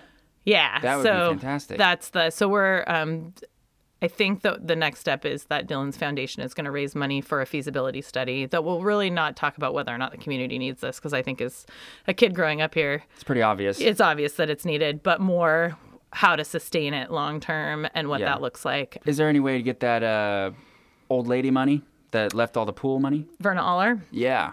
there are active discussions around hopefully that being part of the funding package to 'Cause build the pool. I know they dumped some of that into the Astoria Aquatic Center. Yeah, it's a. My understanding is it's an endowment that has grown. I mean, I've heard you know a lot about stocks, and Nah, I wouldn't say that. but you're A dabbling. little bit. Yeah. So over the last decade has Market grown. has been doing pretty has been well. positive. So I think there's still some funds there. So we're trying to figure out what the intention of those are and work with the endowment to potentially use that as a funding source. The meeting that I was on this morning was about the community center, which was why I was late. Oh, that you weren't So, late. yeah. It was. That's really great news. I'm Yeah. excited about that. So it's, hopefully a place that kids of all ages can feel safe and If have you fun. are able to get this done, and I have a feeling you will, because you tend to get stuff done, it will be amazing because they've talked about it my Yeah. entire life. There's Yeah. always been talks of putting in a community center and a pool separately Yeah. or together. Or together, yeah. So any way I can help, let me know. Well, I will. That's really Heard cool. and writing your name down. Yeah, happy to The be part of podcast that. can get the word out. Yeah. Yeah, anyone who wants to be on the podcast to advertise something like that helps the community, definitely get a hold of me because that's what this is for. Yeah. Yeah, it's really exciting. Well, that's great. So and how did you, I imagine people just asked you to get involved because of your success in that kind of thing. Well, I'm on the board of Peninsula Youth Sports. There was a couple of us that, I don't know, 5 years ago recognized you've been involved in youth sports. Mm-hmm. A lot of the youth sports were very siloed. You had people running baseball, you had people running basketball. They didn't talk to each other, and also it was really hard to find somebody to pass it on to when your kid aged out. And so we got together and we're like, hey, we need a board so that this becomes easier. So we successfully started that board. My kids have not been involved in youth sports for really since that started, but I'm still on the board of that. So Jeff, and then we're good friends with Jeff and Casey, and Casey's my walking partner. So she and I walk together all the time. So it's just kind of organic conversations. And then we have a lot of experience in building and facilities with the hotels. So, Brady's actually kind of drawn out a sketch about the community center. And so, yeah, that's how we got involved. Just That's awesome. It's good exciting to be. Good to have friends who are movers and shakers. Yeah. You can actually improve your community just by having good ideas. Yeah, absolutely. That's great. Yeah, I'm sure you've been in the bakery lately. They made some very positive changes in there. Yeah. I'm a big fan. I'm a big fan too. I'm probably too big of a fan, actually. I go in there a lot. I order sandwiches online. Oh, they do it online? They do online ordering, and you can pick them up in a half hour. Wow, I didn't even So realize it's a go-to lunch option. I go in there at like 5 a.m. to miss the traffic. I don't want to have to stand in line too long. Fair. Well, if you order online, you don't have to stand in line either. That's pretty cool. I might have to try that one. Yeah. I never even consider the fact that those kind of apps work around here. Right. Like, can you actually pull out a phone and get an Uber on the peninsula? I don't know. I don't think I so. doubt it. But I think there was one that dabbled a while back, and but I don't think it's active. yeah, that's one of the downsides of Rural living. is that we are a little slow on some of the technology Yeah, stuff. and sometimes that's nice because I think Yeah. once it starts, then you got a bunch of Ubers driving around, and Yeah. There are Yeah. definitely some positives to that too. yeah, At least we have cell phone service now. most of the time. Yeah, well, I mean, not here in this room, but most of the places you go. Yeah. I mean, even just 5 years ago, it was a lot worse. Oh, yeah. When I was in high school, you couldn't. There was the dead Dead zone. zones everywhere. Yeah. yeah. Basically, from Ocean Park to Long Beach. Long Beach. You couldn't Yeah. make a phone call. You want to talk about parenting? Sure, I funnest job in the world. Yeah, it really is. I'm a big fan. Me It too. seems like you care a lot about your job as a mom. Yeah. And it seems like you put a lot of energy into that. Yeah. What do you think are the hardest parts, and where do you struggle?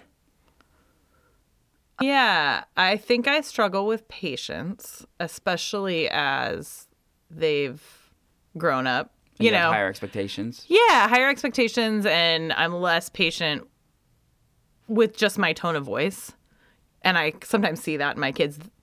I'm not a patient human in general, but I see my impatience sometimes come through in my kids, and I'm like, oh shit, that was me. Oh, that you see yourself in them? Yeah. Oh, yeah. I was like, get you that talk too. to your brother like that because I just talk to you like that, you know? So I think that that's probably my biggest struggle is, you know, sometimes taking a deep breath and like not barking the command, like Yeah. unload your dishwasher. Yesterday morning, Amelia, who is almost 3, walked up to me and she said, Dad, you left the fucking toilet seat up. And I said, what? And she repeated herself. And yeah, I didn't mishear. So I was like, yeah, you heard that somewhere. Right. Somebody's Somebody said complaining. that. Like, it's not my fault that my dog won't drink out of a regular bowl. It's our only source of fresh water. Yeah, fair. Yeah. But Kids are like little sponges. oh, they are. Yeah. Even- I mean, we all are, really. But kids, it's incredible how fast something can go from like something they heard to something they are. Yeah, Like, absolutely. It's really, really kind of crazy. What kind of areas do you really shine as a mom? I think we've really tried to build a place where not only our kids want to be, but other kids want to be. And I think we've been pretty successful in that. And Your home? our home, yeah, Is exactly. it the Cool House? It's the Cool House. Oh, that's awesome. I mean, all the kids probably wouldn't admit it, but they're all there all the time. Yeah, that's how you know. So, although apparently I need to up my snack game. Oh, don't do that. You'll go from being the cool house to being the destroyed house. Right, Everyone yeah. will just destroy your house. Yeah, fair. Yeah. I've been told organic cereal is not something my children will eat anymore because they don't want it in the house because their friends tease them. Oh, okay. So I've got to start getting Lucky Charms. Yeah, Lucky Charms are pretty good. I know. Do you eat Lucky Charms? No. Oh, you'll have to try them. Gross. They're not gross. They're delicious.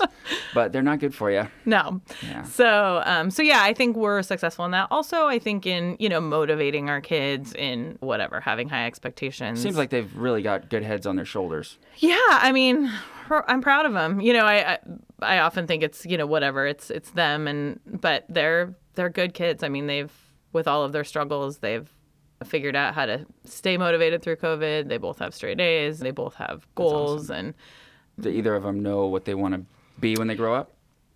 Jaden wants to go into the world of sports. He decided that when he was a freshman. We've always focused on college as, you know, this is academics. You know, sports are for fun and you're going to love them and you're going to make great memories. But last year, I think he said that we were having a conversation about him playing college basketball, and not last year, his freshman year. And I was like, focus on academics. You know, if you end up playing college ball, that's great, but that's not what college is about. And he said, Mom, I want to work in sports and I need to play college ball in order to like feel like I'm legitimate in that. And I was like, all right, well, if that's your goal, I guess, you know, Does he want to be in sports medicine or? No, I think he's like more interested in coaching, or I think potentially the business side of sports. I think that he doesn't know. I think there's a degree now called sports management that you can get. And so I think that's probably, if he had to pick right now, what he's most interested in getting.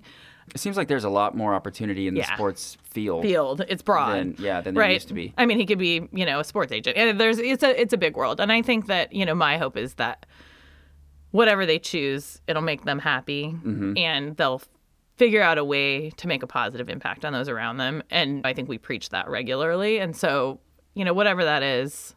Beckett got really into surfing. Oh, cool. They both surf because Brady's a SUP surfer. But Beckett got really into surfing. What's a SUP surfer? Stand-up paddle. Oh, so okay. rather than the push-up, the boys tease him it's the old man version of surfing, but he's pretty good at it. So they both surfed a little bit over the pandemic, but you know, Jaden, when everything shut down, he had a workout regimen where he would work out for 2 hours a day and then go shoot hoops at the Long Beach Park for 2 hours a day. So he's been pretty focused on. He must be getting good. He is getting really good. You mentioned that he was in a showcase this weekend. Were they able to get him out of there?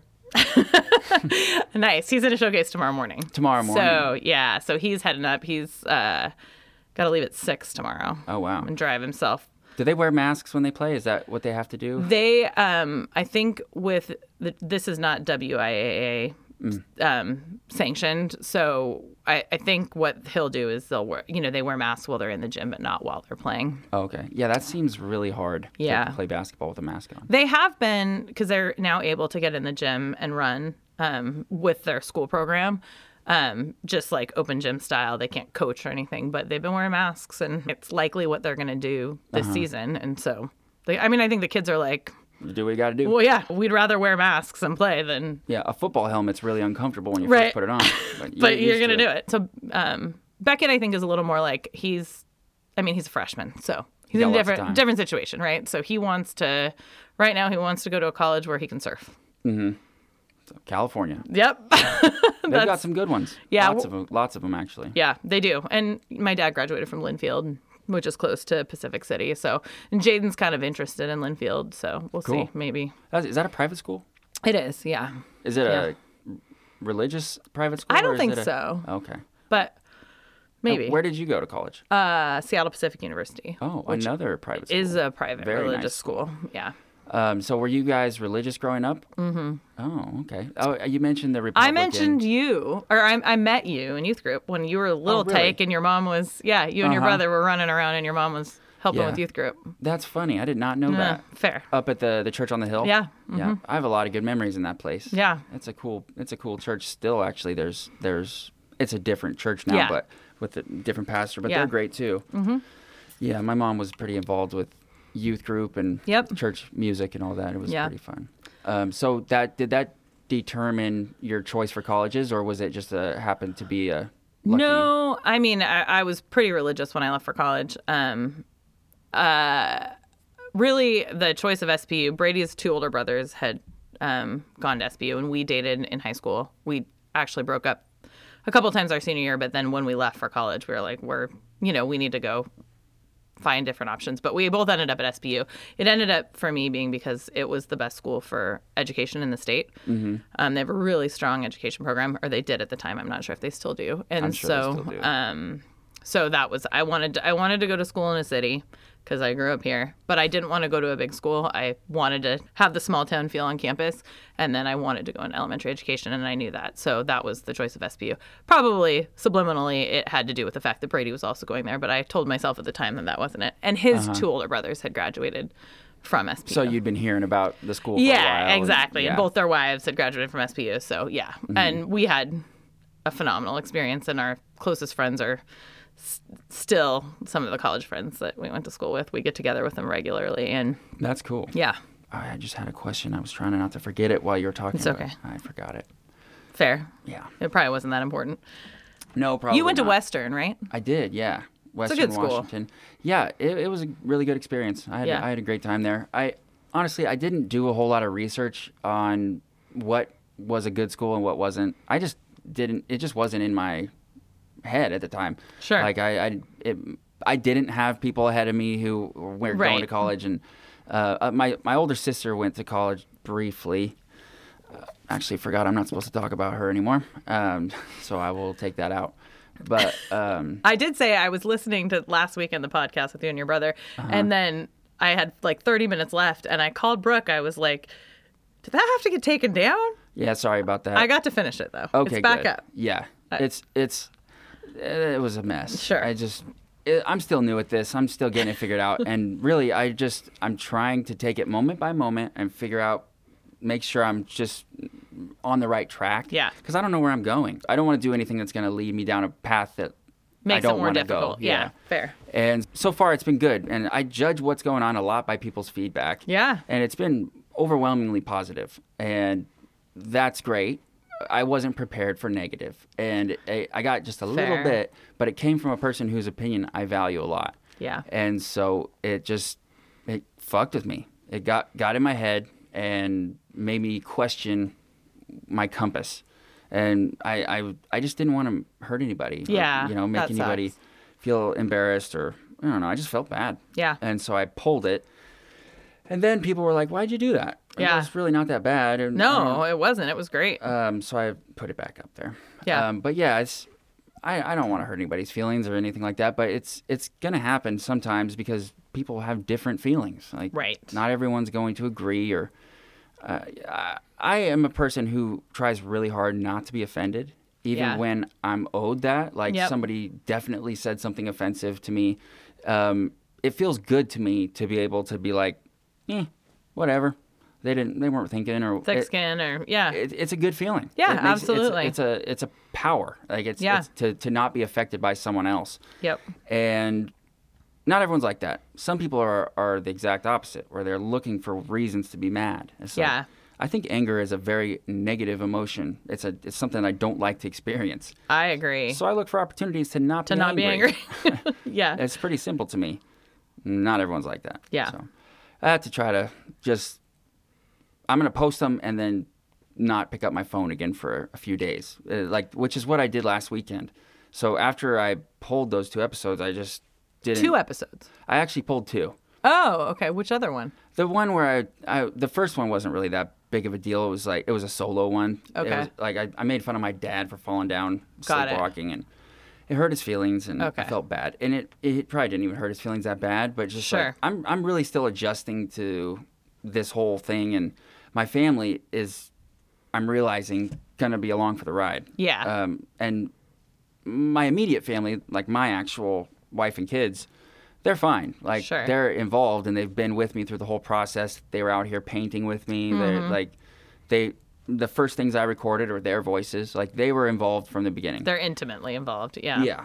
But my family, like my mom and dad and Jake and my sisters and their families, none of them were along for the ride. So they're kind of just like roped in, but just by me talking about them. Right. And so I needed to be a little more sensitive of that. I mean, I think that's one of the things I've been surprised at how much I've enjoyed listening to your podcast, because Well, good. I listen to like newsy podcasts or Andrew Yang Speaks. It's always like That's a good one. productivity, right? You know, I like love I'm trying Andrew to. Yeah, me too. He wasn't my favorite during the campaign, but I've grown to really love him because he's an outside thinker. I don't want him to be the president. Yeah. But I want him to be in the cabinet. In the cabinet, exactly. Yeah. So, but I've just really enjoyed the authenticity in your podcast with, I mean, and it's people you know or you know of, and it's real, you know. Well, thank you. Yeah, it's been great to listen to, and I appreciate that. Yeah. I'm surprised at how many locals listen to it. Yeah. Because when I first started this, I remember my mom asking me specifically, "So this is like going to be for locals, right?" And I was like, "Oh no, definitely not. Hopefully they never find it," because I just in my head couldn't come up with a way that it wouldn't be just awkward. Not because honestly I thought it would be harder to get locals to like it. got it. Just because I had it in my head that I had to be this guy who people around here knew which is just kind of a boring dude. And I was like, that's not the same guy I'm going to have on the show. So I don't want to cause people cognitive dissonance when they're like, wait, this is Jeff? Has he been bullshitting me all along? But I haven't. I'm just like, you have to be one person when you're operating in the world as an adult. Yeah. You fall into this identity, and it's an easy one that people can consume. And Yep. you know, I don't ruffle feathers. I don't talk about my political views much. It's just like kind of a boring. I wouldn't say I thought you were boring, but I did say to Brooke, I was like, I'm surprised at how funny he is, because we have been around each other sometimes. And I mean, Yeah. I've laughed out loud multiple times at the podcast. I don't Good. think I've ever done that in person until today. See, just hearing you say that makes me so happy. I really just want to make people laugh. That's Yeah. what I love to do the most. It's been great. And I always have since I was a really little kid. That feeling of getting a laugh is just like nothing better, especially when you say something that it could upset people. Sure. Oh God, because when those fall flat, there's no worse feeling. Very, very bad. It's easy to do too, because you can't really get the good kill or joke without a little risk. And Right. so you have to figure out where that line is, and it's not the same for everybody. No. So sometimes those things fall flat. Yeah, and that's a hard one, but I'm enjoying that whole process. And also, it's like saying that I'm trying to make jokes on here. Like a lot of the things Sure. are intentionally supposed to be a little bit goofy or whatever. It gives you some leeway with content, because if it were just strictly an interview show and real NPR voice the whole Right. time, and I would still love that, because I like all that stuff too. I listen Sure. to those shows and I enjoy them. But then if you threw a random penis joke in there, people will be like, "Oh my goodness!" Yeah. So it's I like to have a little mix. Well, and it's unexpected, right? I think that's one of the reasons I like it, because I'm like, I don't know what I'm going to expect. Am I going to hear a poop story, or am I going to, who knows? Yeah, I like to have a little of both. And the mix episode to episode has been really cool too. Yeah. Because it's really focused on the guest. So Yeah. whatever the guest is into is what we end up talking about, and it's fun because Yeah. I'm getting to know people that I wouldn't have gotten to sit down and talk with otherwise. It's pretty cool. Yeah, it is really cool. It's been a good learning experience, and I hope it continues to grow. Just from new enterprise, not even enterprise, that's a little presumptuous of me, but from starting on a new venture, it was cool to have you come on the show because you have done that so many times now. And it's interesting because most of them seem to be successful, but I may have not even heard about any of the failures because they didn't go. Do you have things in your past that you tried and didn't work? Yeah, so I'm trying to remember. So we started a cafe with my brother called Akari Cafe. I remember that one too. Okay. And I mean, failure is a hard word because I think that every failure, quote unquote failure, leads to learning. And so it's a process. But I think that from probably typical standards, it really never made money and none of us wanted to continue doing it, And so I think learned a lot about operating a restaurant and about working intimately with family in that scenario. Hasn't stopped us from working intimately with family, but it definitely helps us define boundaries. That would probably be the biggest defined failure. How long did you have that place open? Let's see. It's so funny that I define things in age my kids were. I remember it was when Beckett was old enough to walk, but he sometimes was still on my back. So it was probably 2008 to 2010, maybe 2 years. Okay. Maybe a little bit longer. Somewhere in there. So that was one. And then the rest of them are micro failures within, a business. I think that whether it's failure of human capital, right? We're not helping people reach their highest potential, or truly a failure of a business model. I mean, another example of that is when we opened Adrift, we were locked into the lease with the Lightship at the time. And the people who own the Lightship really didn't want to improve the Lightship. Yeah, it was obvious. And it was quite a cognitive disconnect with the new, trendy Adrift and then the Lightship. Yeah. And I bet that was a hard sell. it was hard. So we tried to have conversations, and I think we probably could have been better with our tact, but we ended up having to buy them out of their lease, and we really had no desire to run a restaurant at all. We had failed at Akari. You just wanted the hotel. We right? just wanted the hotel. Okay. Yeah. So then we, at that point, had to buy them out of their lease, and then we tried to find business partners. We tried to find somebody that would be more brand aligned, but still would run the restaurant.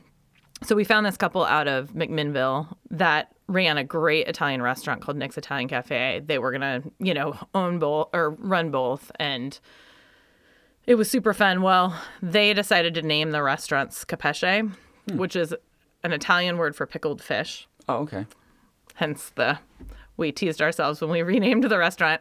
But Scapesce is spelled Scapece, and the menu was fancy.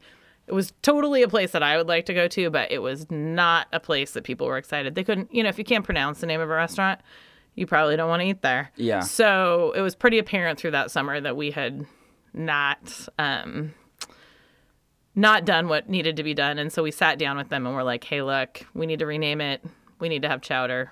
We need to have fish and chips. Mm-hmm. We can still have fancy food, but people who come to the beach they're looking for clam chowder and fish and chips. And they were like, well, we can't put our name on that. And we were like, ugh. So we were left with the restaurant in our lap that we renamed Pickled Fish. Less bougie. Less bougie. Same meaning. Yep, exactly. So Jamela Lucas of the Ark, we were talking with her about it, and she made a joke that we should call it Pickled Fish because we were like, this isn't working. What do we do? And she was like, call it Pickled Fish. Make fun of yourselves. Jamela is the one who came up with that name, huh? Yeah. Wow. like out of a joke. And we were like, oh, great idea. And she had her hand in restaurant So stuff many everywhere. things, yeah. She was the first lesbian I ever met. Really? Yeah. Wow. She did Kids Feeding Kids was a Yeah, program in Ocean yeah. Park I School. remember. I remember hearing about it. I wasn't a part of it. It when I was was at Ocean Park. awesome. So they Yeah. they took our entire, I think it was first grade class to the Ark restaurant, and we so got cool. to. It was everything was cranberries. They picked like each class did a Yeah. specific vegetable or plant, and Betty Arn was my teacher. Yep. And yeah, we went to the Ark restaurant, and I made cranberry butter, and it was really fun. So And awesome. Jamela was really cool, like Yeah. very down to earth. Also, she was like 4 feet Yeah. tall, so like easy to talk to. It was a really good experience. Jamela and Nancy have had a huge impact in my life in business. I mean, my mom worked for them for a summer when she was, in her early 20s, I think, and then I worked for Jamela and Nancy after I graduated college, before I got my teaching job. At the Ark? At the Ark, Oh, yeah. okay. My mom worked there. Yeah. My sister also worked there. It was one of Cool. her first jobs. And then when we got in the restaurant business, again, they just kind of started helping. And I think that our, perspective on business and community and how to intersect the two were very similar. And so Jamela helped us like figure out a seed program with Farmer Fred. And, they were just huge mentors in our careers. Wow, that Yeah. really makes a lot of sense because I sensed some of that, like that energy that Nancy and Jamela Mm-hmm. had for like loving the business, loving the industry, and loving the community. Mm-hmm. It shows that it's like trickled through, and it's the same kind of energy I see in your businesses. Yeah. I mean, it shows the impact people can have on future generations, Yeah, right? it does. They really yeah. are a big part of our story. The Ark has fallen into some disrepair. It's little bit. run by cats. I was now. going to say, yeah, run by cats. So It's a sad story, but mean cats. yeah, I imagine so. Yeah. Yeah, there's a lot of them. There's like 40 cats living in Yeah. that restaurant. It's weird too. If you look, I mean, it's been a couple years, but looking through the windows a few years ago, there's still like dishes and It was the stuff in there. same. Yeah. It was a little bit Eerie. eerie. Yeah, eerie's the right word. I mean, it has been a few years, but I was just like, wow. Mm-hmm. The bakery looks the same. Yeah, There's different still era. equipment in there. Yeah. It's very strange. Yeah. Yeah, I was gonna make that place my first job. I was like a chubby 14-year-old, and I was like, yeah, it's time. And I was super nervous too. So I got the application, and I lived so when my parents split up when I was 13, Okay. my mom took me and Jake and my two sisters, and we lived in a little, basically mother-in-law apartment off of the back of a friend of the family's house. So we were all living basically in a little one-bedroom apartment. And it was just right down the road from the Ark. So my Okay. sister got a job there, and she had worked there for a year. And so I was like, all right, I'm going to give it a shot. And I had worked since as forever, just doing firewood and lawns and stuff like that. But I had never had a real job. So I was really, really nervous. So nervous, the kind of nervous where you're like not sure if you're going to puke or shit your pants. Like super nervous. And so, I put on my band clothes. So I had my black slacks Yeah. and my white You knew button-up what to shirt. wear. Oh, yeah. And I had my application all filled out. And I took it, and I was going to walk out to the Ark and go turn it in. And so there's people who don't live around here won't know this, but there are gigantic mountains of oyster shells yeah. all over the North Peninsula.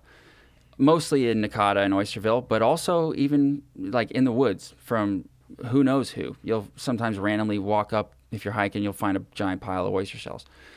So the biggest one was like right behind my house, directly in between the Ark restaurant and my home. Mm-hmm. So I was like, well, hell, I'll just go over the oyster shell pile. And they tumble a little bit when you walk on them. So I'm in my like slippery band shoes. And I see it already. yeah, I'm all sweaty and nervous, and I crest the hill, and as I'm coming down, they all just start tumbling out from beneath my Beneath feet, your feet. and I just biffed Avalanche. it and just rolled down this whole thing. It was like 20 feet down to the ground, and it ripped my pants, and I was covered in stinky oyster water. And for some reason, that didn't click in my head. Like, you should probably go home, bro. Go change your clothes. Come back later. These were my nicest clothes. Right. I'm not. You didn't gonna- have more. Yeah, I was like, I'm not gonna go put on something less fancy to go. I'm just gonna do it. So I went in there, and I was all shaky, and my thing was all ripped, and I turned it in, and they didn't hire me. Yeah, I bet not. Yeah, I ended up working at Jack's, and it was great. But Good story. I always think of that when I think about the Ark. Nancy Main would be another person to have on here. Oh yeah, she would be great. phenomenal. Great community builder. Yeah. What does she do now? Does she still have a restaurant? Nope, they she's I think retired, but I think Jamila passed away a couple years ago, right? she passed away of esophageal cancer. Oh, bummer. Yeah, Yeah. yeah. They had that place off of the highway there by the Nancy and old folks' home. Jamila's Yeah. Market Cafe. Yeah. I never got to try it. Oh, it was awesome. Really? Yeah, when the kids were in Ocean Park, we would, every once in a while drop them off, or if they were in preschool, we'd like go grab lunch after preschool. It was, kind of, I think Beckett and I had kind of a weekly lunch there after preschool while we were waiting for his brother. That's cool. So, yeah. It always struck me as one of those places where if I walked in, people would look at me like, what are you doing here? Locals only. Sure. Yeah. Which are usually the best places. They are. Like the ones that if you're not from the town, you don't even think to go there. But then once you do, you're like, oh my God, this is a hidden gem. Those are my favorite spots. Agreed. All right. Well, it has been an hour and 50 minutes. And Yeah. that's usually where we start winding down. No, my butt's starting to hurt from sitting so Yeah, long. I got to get some new chairs in Yeah. here. These things are, as you can see, everything in here was either free or very cheap. It looks great. You've done an awesome job. But yeah, let's wrap it up. And I just wanted to thank you for being willing to come out and talk to me. And It's been fun. Thank you. yeah, you and your whole organization, you guys are a blessing to this place. So Well, it's a blessing to us. yeah, thanks for doing it, and thanks for being on The Ramble. Yeah, thank you. All right, guys. Have a good one. And please don't forget to subscribe to Ramble by the River on Apple Podcasts, Spotify, and most major podcast platforms.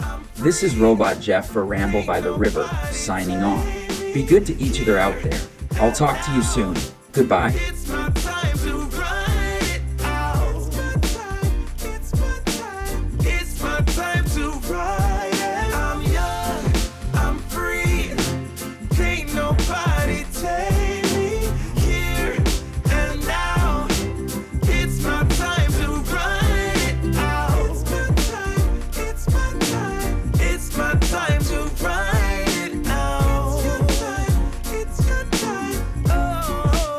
Oh, cheers to all the haters, cause you proved to me that rising to the top was my destiny. And you can see whatever from behind me, but I'm still fly, I know.